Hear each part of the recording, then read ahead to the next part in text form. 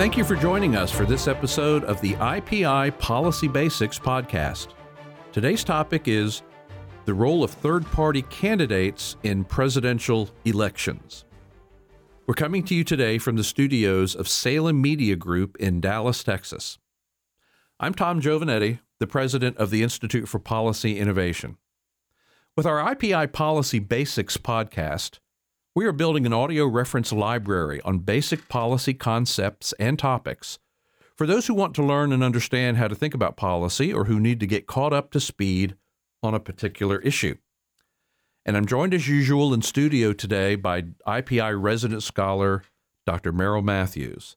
And Dr. Matthews, today we wanted to talk about the role of third-party candidates in presidential elections. Yes, it's become a big issue again. And the issue arises right now because as we're moving into the 2024 presidential election, it's entirely possible that we could see a rematch between Donald Trump and President Joe Biden for the presidency. In fact, right now, you'd have to say that that is the likely outcome. That's probably the likely outcome right now. A lot of things can change. Sure.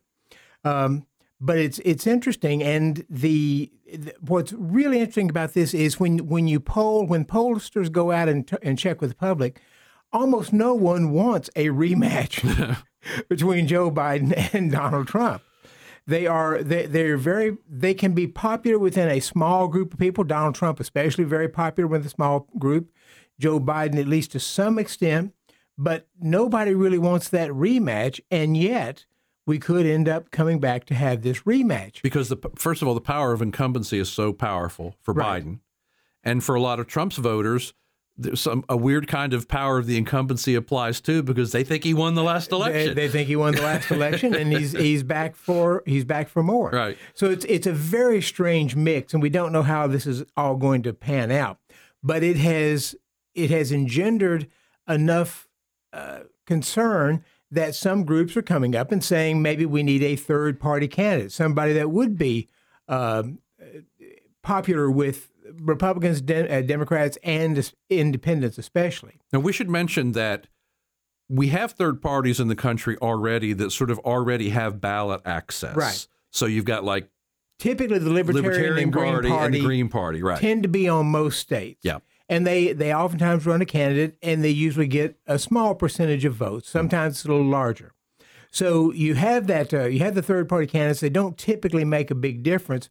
But what we're going to talk about now is some of the third-party candidates, since the beginning of the 1900s, that really did make a difference and created changes in the vote. Because there's concern that if one of the groups, No Labels, calls itself No Labels. Mm-hmm. They've met here recently. They're considering putting up a a presidential candidate and vice presidential candidate.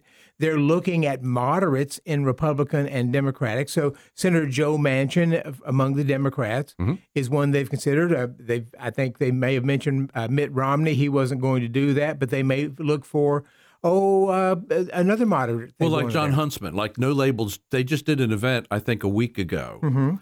And the two featured people were Senator Joe Manchin and former Senator and former Ambassador John Huntsman. Right. Two people who are by reputation moderates, a moderate Democrat and a moderate Republican.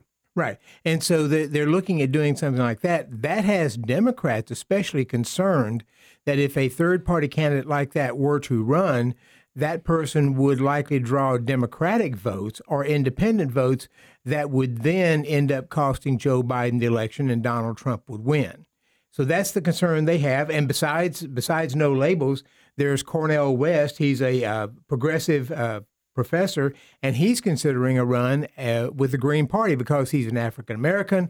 The concern is he might draw off some of the African-American vote, which again might cost Biden the election. Yep.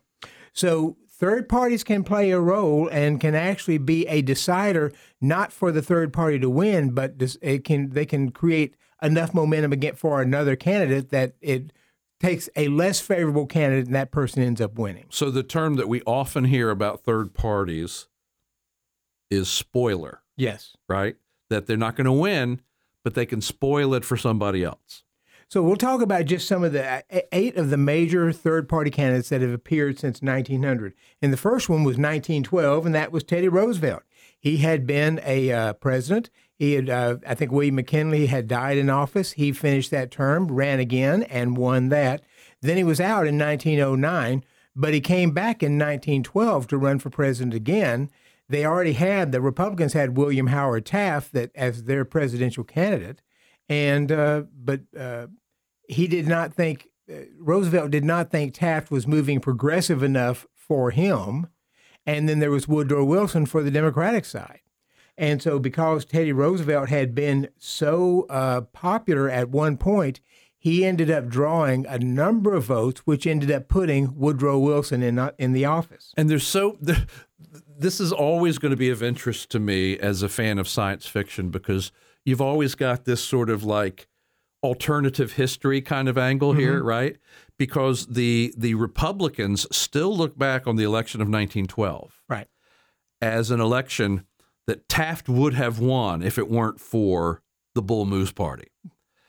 Whether they're right or wrong, that's the way they view it. That's the way they think it. And most people on the center-right believe Woodrow Wilson to have been one of the worst presidents in American history. So there's an argument here that the third party in the 1912 election helped to elect Woodrow Wilson, one of the worst presidents in American history, an overt racist. Yes. Who resegregated literally the White House staff. And an academic. He had been a governor, yes, right, and a professor at Princeton. So it was an interesting mix, but it put Woodrow Wilson in, and Woodrow Wilson had argued not to take us into World War I. He eventually took us in there. But one other person that was on that list was the socialist Eugene V. Debs.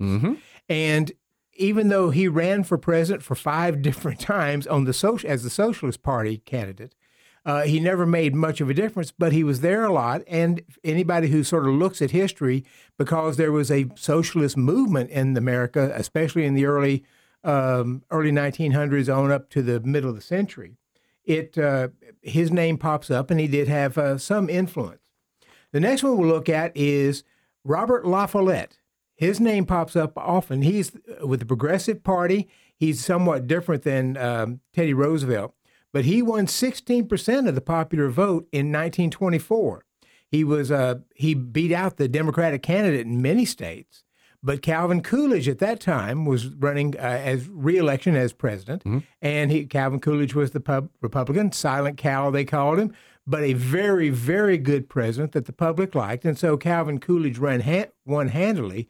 But still, the Progressive Party got 16% of the popular vote. That's not nothing. So the 1924 election is like almost the inverse of the 1912 election, where the third party candidate helped the Republican win, pulled votes away from the Democrat.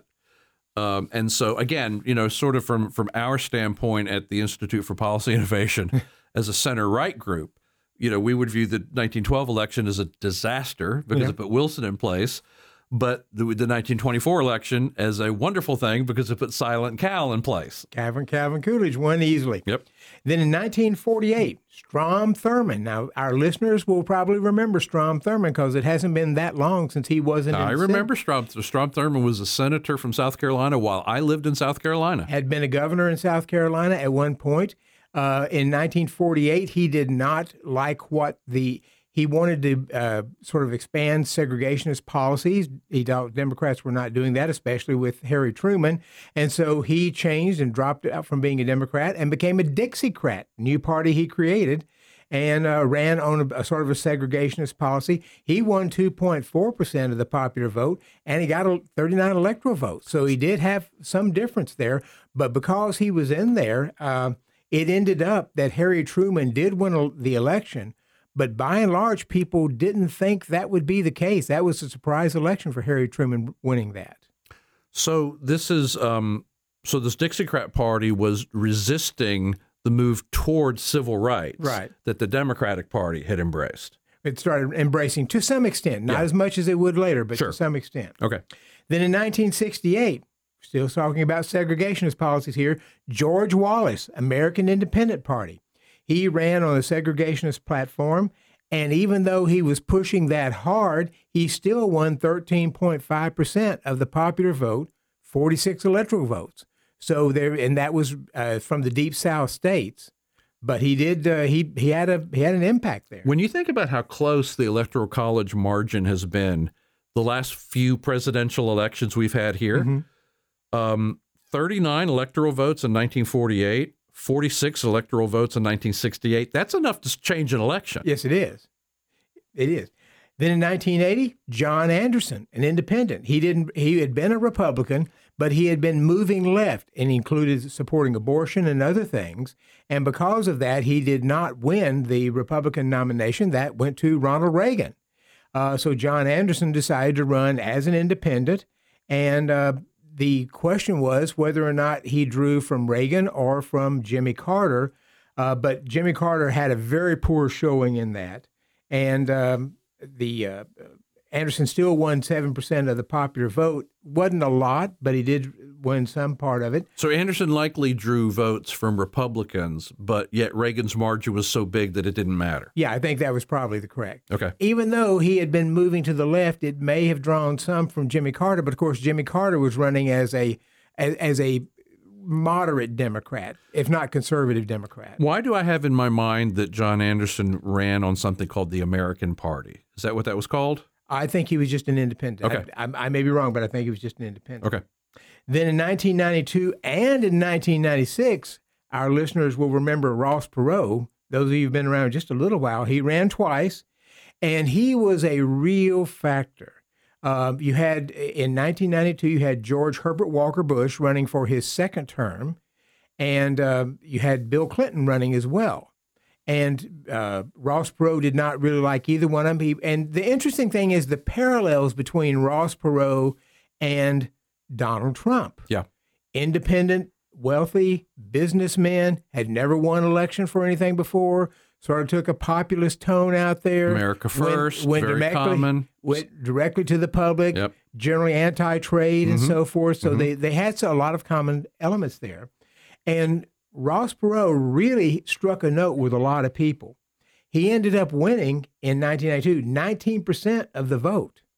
And what that meant was that Bill Clinton won only 43% of the popular vote, and George Bush won 37.5%. So Clinton ended up winning quite well with the electoral votes, but he never got. In fact, neither one of Clinton's races did he ever win a popular popular vote. No, I was literally going to say, and you're getting ready to talk about 1996 when Clinton also won, but this is why Clinton's legacy is, while perceived as a very successful president in a lot of ways, never got a majority of the popular vote. Never, and when he came into office in early 1993, he and Hillary Clinton claimed they had a mandate from the public to do changes like the Clinton healthcare reform and so forth. But in fact, they've never had a mandate with 43% of the vote. You know, it sounds awfully familiar, a Democrat president coming into office who barely wins office, but yet thinks somehow they have this huge sweeping mandate. Indeed. I don't know why that seems so familiar. So people still argue to this day about the 92 election. Right. And that is still a question because you had that 19%. What would they have done if there had not been a Ross Perot? Yeah. I have seen exit polls that said roughly about 39-40% would have voted for Clinton, and the other 39-40% would have voted for Bush, and the rest said they wouldn't have gone to the polls at all. And it's probably true that Perot pulled out some people to vote who would not have voted. I have to interject here that I literally attended Ross Perot's big convention in Dallas. I did too. I spoke at it. You spoke at it? I spoke at it. Well, we didn't even know each other then. I was asked to speak on health care. Well, I attended. And not because I was a member of the convention. No, I was just I totally understand. No, I didn't know that about you. That's great. And I always viewed the folks who were enthusiastic about Ross Perot to almost be like a foreshadowing of the Tea Party. Yeah. I think and for that reason, having been there, having moved among them, having talked to them, I have always believed that Perot took more votes away from Bush than he did Clinton. I know that there are people who will argue the opposite.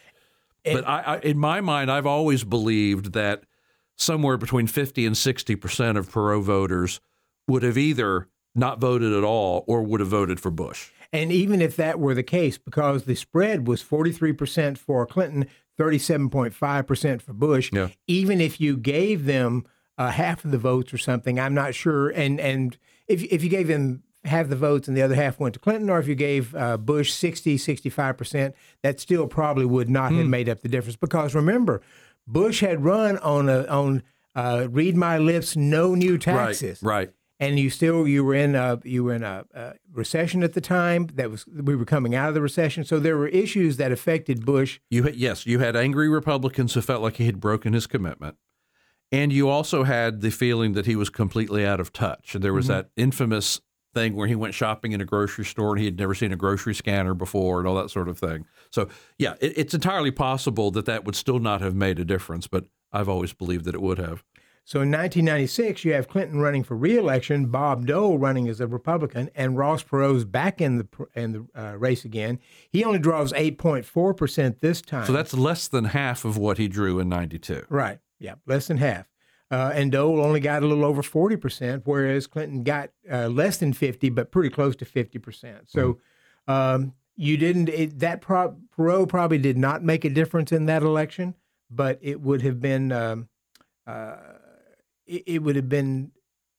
he definitely had a impact, but he had been on the decline for the last few years because of conspiracy theories and other things that he was coming up with. It's there's an argument that Perot made a significant difference in 92. There's really no argument that he made a significant difference in 96. Yeah, I think that's right. And so then we come to the election of 2000, where Pat Buchanan, conservatives will remember that name.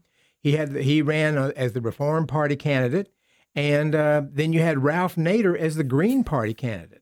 And so both of them drew some votes, but interestingly, that election was decided for George W. Bush based upon Florida. Mm-hmm. George W. Bush won by 537 votes in Florida in the 2000 election. Nader drew 97,488 votes in Florida in that election.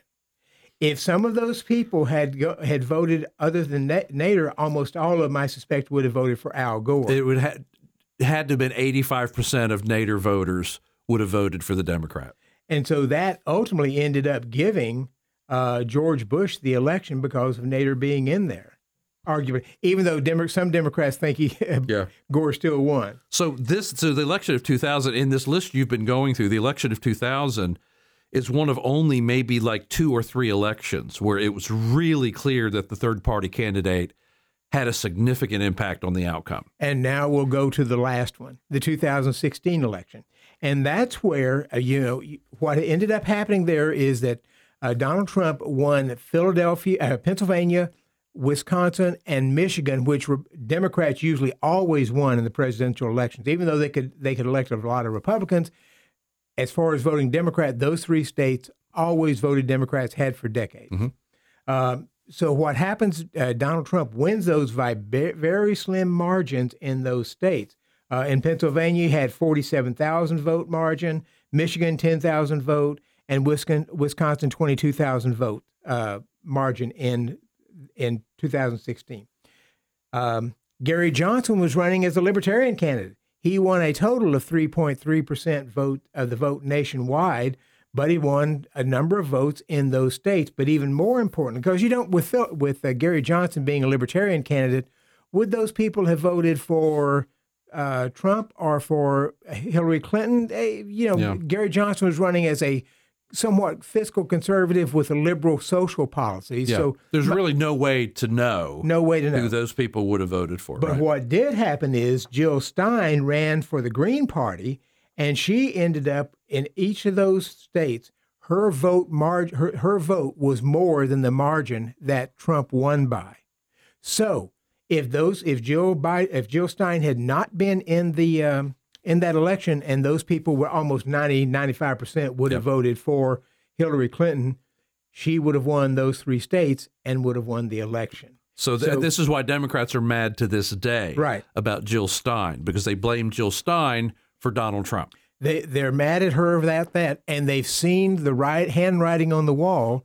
If you get another third party coming in 2024, a popular third party, it might very well give Donald Trump the election again. So don't you think it's likely that the reason Democrats are so worried right now about the no labels effort is that they've still got a bitter taste in their mouths from 2016? They've never, because there's really no question that it was the third party that cost them that election. Yeah, but I think it's absolutely true, and they are upset with that because it gave them Donald Trump and didn't get Hillary. They wanted to have their first female president. Exactly. And that cost her the opportunity. Now, you could also argue that Democrats maybe should not have nominated one of the least liked politicians in America. Probably the reason some left-leaning voters voted for Jill Stein is that they just couldn't stand Hillary Clinton.